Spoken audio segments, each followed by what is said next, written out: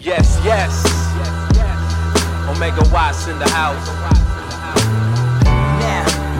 Now let me set the table. Now let me set the table. Invited to the banquet, I'm glad that you could make it. Invited to the banquet, I'm glad that you could make it. Well, hello there, Table family. If you have your Bibles, go ahead and open to the Gospel of Matthew. We're going to be looking at just one verse there in Matthew 7, so you can get your Bibles, your apps ready. If we hadn't had a chance to meet, or if this is your first time watching on the stream, my name is Doug. I give leadership to this young adult ministry we call The Table, and I'm one of the pastors on staff at First Baptist Orlando, and we're so excited if you're joining us for the first time. If it's the second or more, or you're a regular with us, welcome back. So excited you're here. Be sure to post up some comments in the section below. We'd love to hear from you. We'd love to pray for you in a little bit.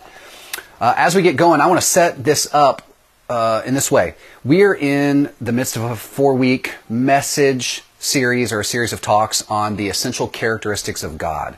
You know, when we think about God, no matter where we start, whether kind of natural philosophy or if we start in the Bible, we kind of have to describe what his essential characteristics are. We have to be able to describe and define who he is. And last week I thought Isaac did a really good job of defining one major aspect of God's character, and that is his greatness. God is transcendently great. God exists independently from the universe, such that there are, when you look at the kind of the wide spectrum of things, there are kind of two things that we know for sure. There is the universe and there's God, and they're independent of one another. God exists outside the universe. But the Bible also says, if you start there, that there's a second chief characteristic of God, and that is he is eminently good. That means while he is transcendently great and exists independently from the universe, he still wants to interact with and love the universe and love the creation within the universe and love humans in the universe. And he brings about beauty and moral goodness and these kind of qualities, and they're an extension of himself. And so that's the aspect I want to meditate on here this evening. And to set it up, I want to talk about one of my favorite restaurants from when I was younger, a place called Cici's Pizza. Now, let me just tell you that 7-year-old Doug Hankins could eat some Cici's Pizza, and 17-year-old Doug Hankins could eat some Cici's Pizza. In fact, we lived in a small town in East Texas that did not have a Cici's Pizza. We were not that sophisticated yet in my hometown, but anytime we went to an adjacent town, Lufkin, Texas, we'd go over to see our friends, it was part of our ritual and routine that we would always eat at Cici's Pizza. And let me just tell you also that Cici's Pizza in Lufkin, Texas lost a lot of money when I came in because I could put down some pizza. In fact, I remember being 12 years old and going to a Cici's Pizza, and on this particular time I said, I'm going to do it. I'm going to break the record for most pizza eaten in one sitting. And so I counted 20 plates of 7 slices of pizza. That's right. You can do the math there. 140 slices of pizza that I ate as a 12-year-old in Lufkin, Texas. And let me also tell you, I was feeling it later on. But I could put away some pizza. I loved Cici's Pizza. I would consider, at age 12, at age 17, at age 7, I would consider Cici's Pizza to be really good pizza.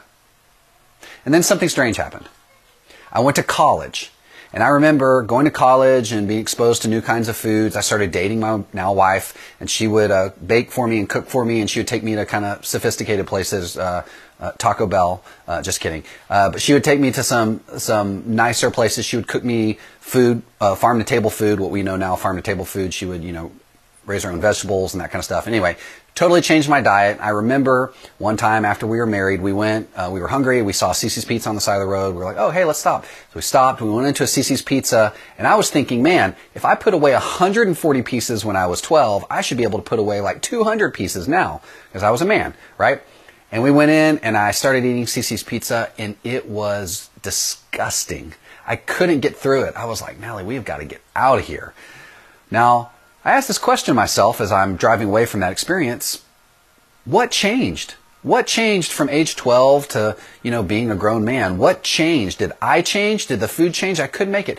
It seemed to me that because I'd had new experiences and I'd gathered new data, my understanding of the quality of Cici's Pizza had not adequately changed with my ever-changing standards of what is good. And I realized that probably Cici's didn't change, I changed, and so therefore I could no longer call Cece's good. And this brought me to this philosophical epiphany. As a human being, and you guys will know this, as human beings, our understanding of good is uniquely subjective. We change our understanding of what good is all the time. As we have new experiences and gather new data, we subjectively move and modify our metric for what is considered good as we go. We do this with pizza. We also do this with relationships. You may have experienced this, or you know the person who he started dating that girl, and before they started dating, she was this perfect girl out there, and he would pine for her, and he would dream about dating her. And finally, he got up the nerve to ask her out. She said yes, and they started dating. They DTR, and they started dating. And then after a while, he noticed some interesting things about her, like she doesn't wear makeup all the time. And when she doesn't wear makeup, she looks different than when she does wear makeup. Or maybe he went over to her house one day when she was sick to take care of her and realized she goes to the bathroom. Or she vomits. Or she does all these other things. And suddenly that guy's perspective of her perfection begins to shift with new experiences, with new data. And he now no longer thinks of her as good. He thinks of her as just okay. And then after a while, he's like, man, I could never date a girl like her. So he breaks up with her. Well, what happened? Did she change? Probably not that much, because girls are incredibly consistent and guys are idiots. But what happened was he changed. New experiences, new data caused him to change his expectations of what good is, and they broke up.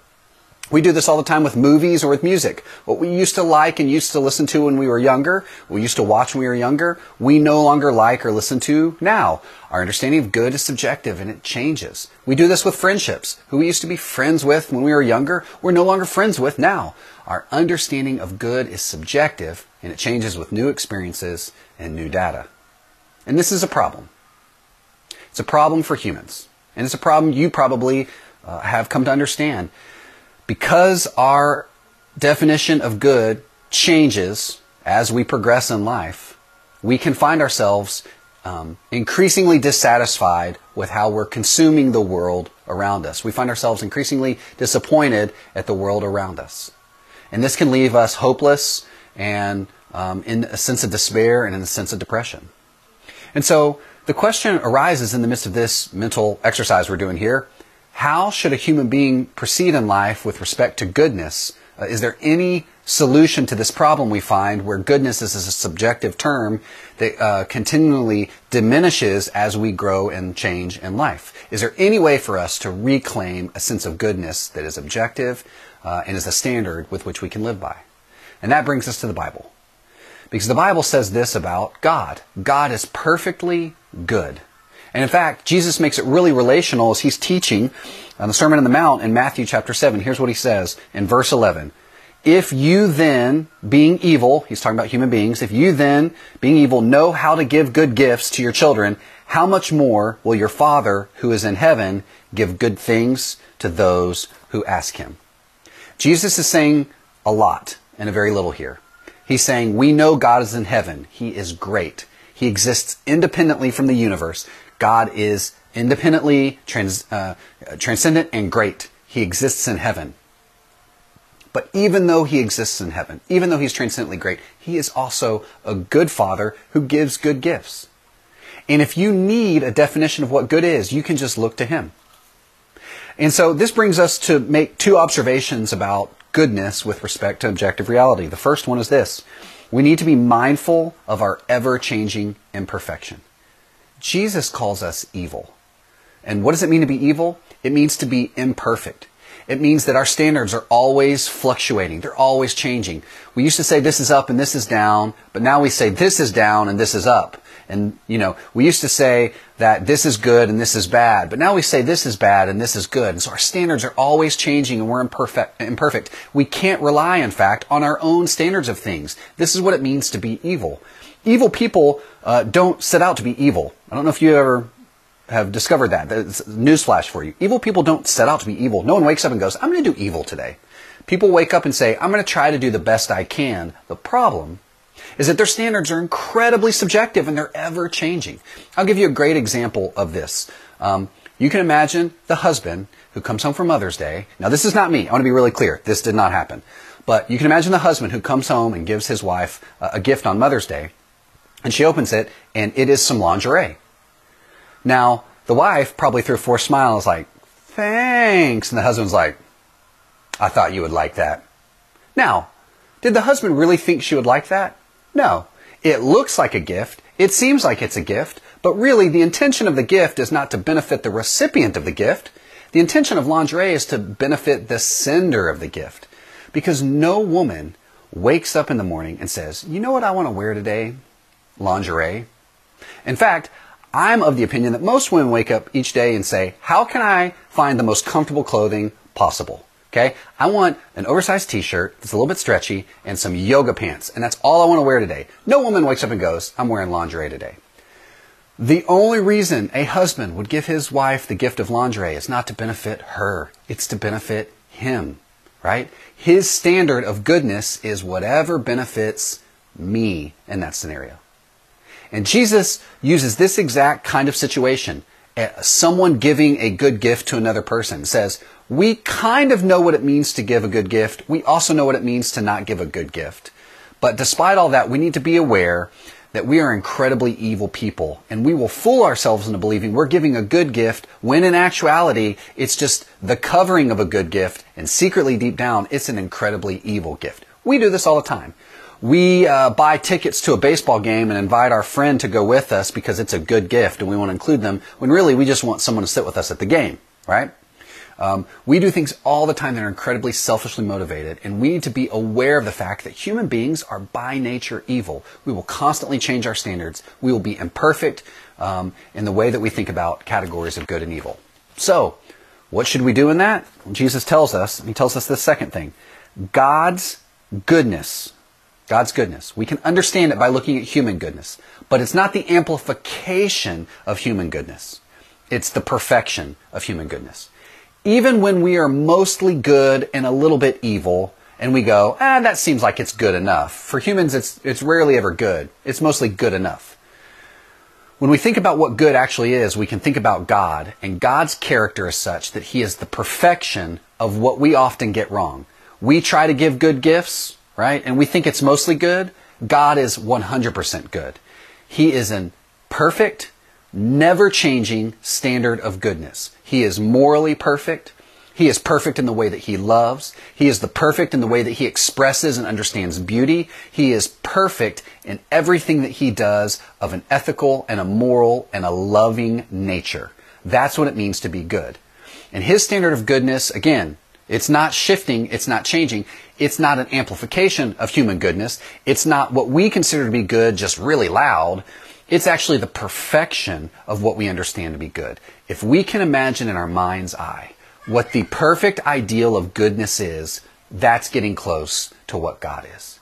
And just as we see good fathers give their kids good gifts, even though it may be a little bit imperfect, okay, we have at least a benchmark for what God's goodness is. His goodness is morally perfect.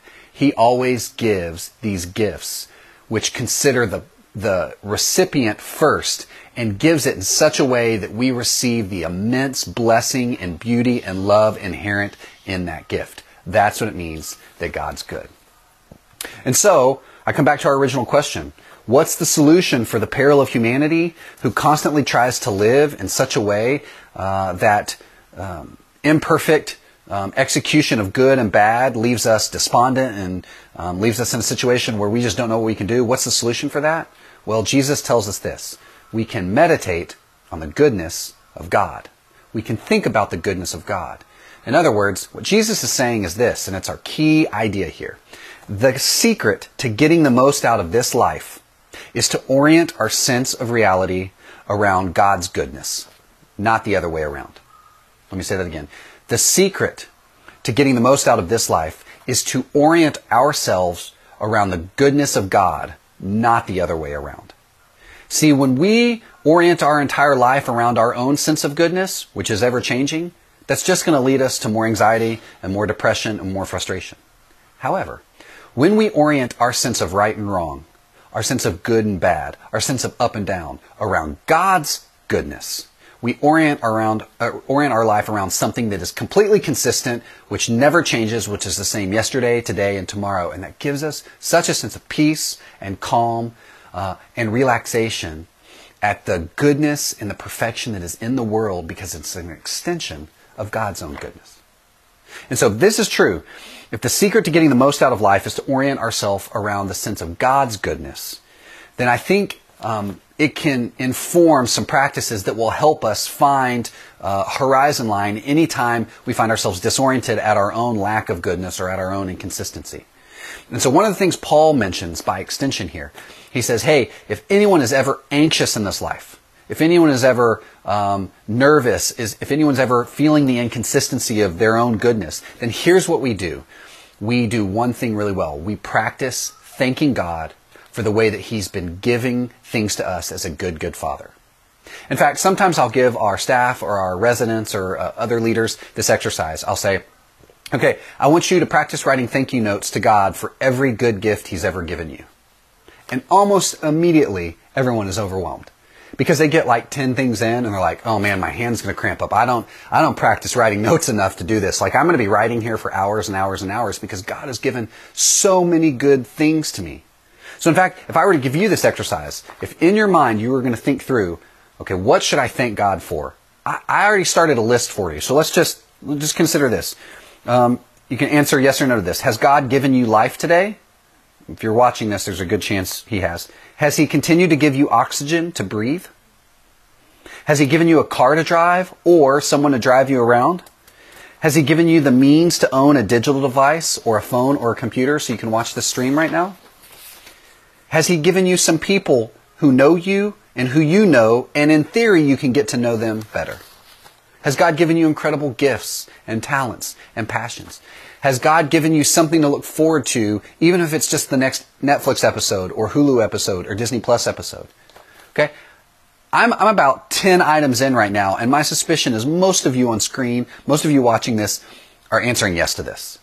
So what if you were to sit down and write out a thank you list of everything God has given to you up to this point? My suspicion is you would conclude that God has already given you more than enough.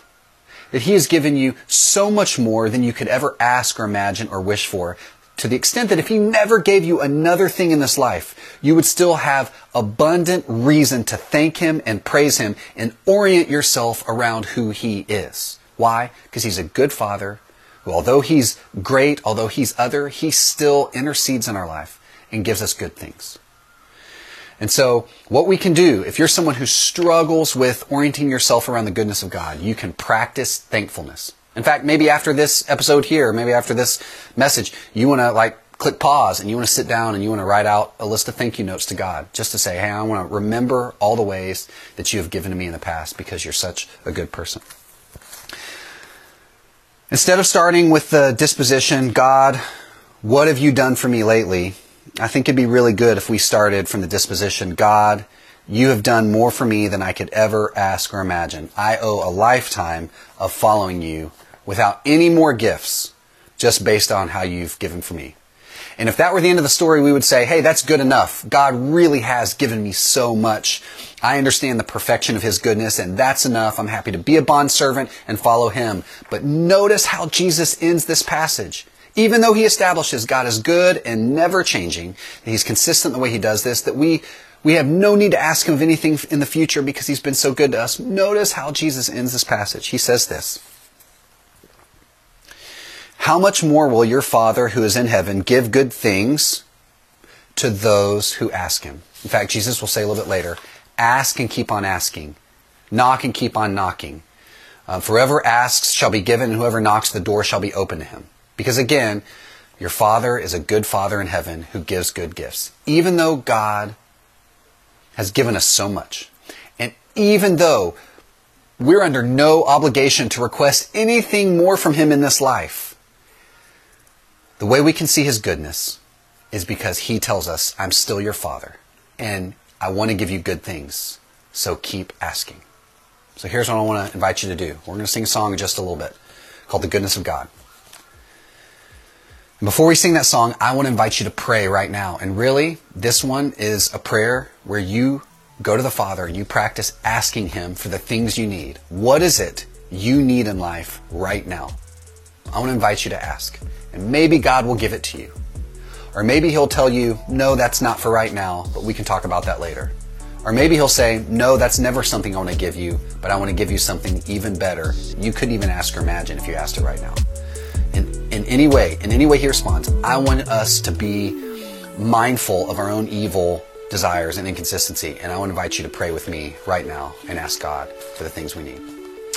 Jesus, thank you for this teaching. Thank you for our good Father. Would you give us the things we need right now? In your name, for our good and the good of the city we love. Orlando. Amen.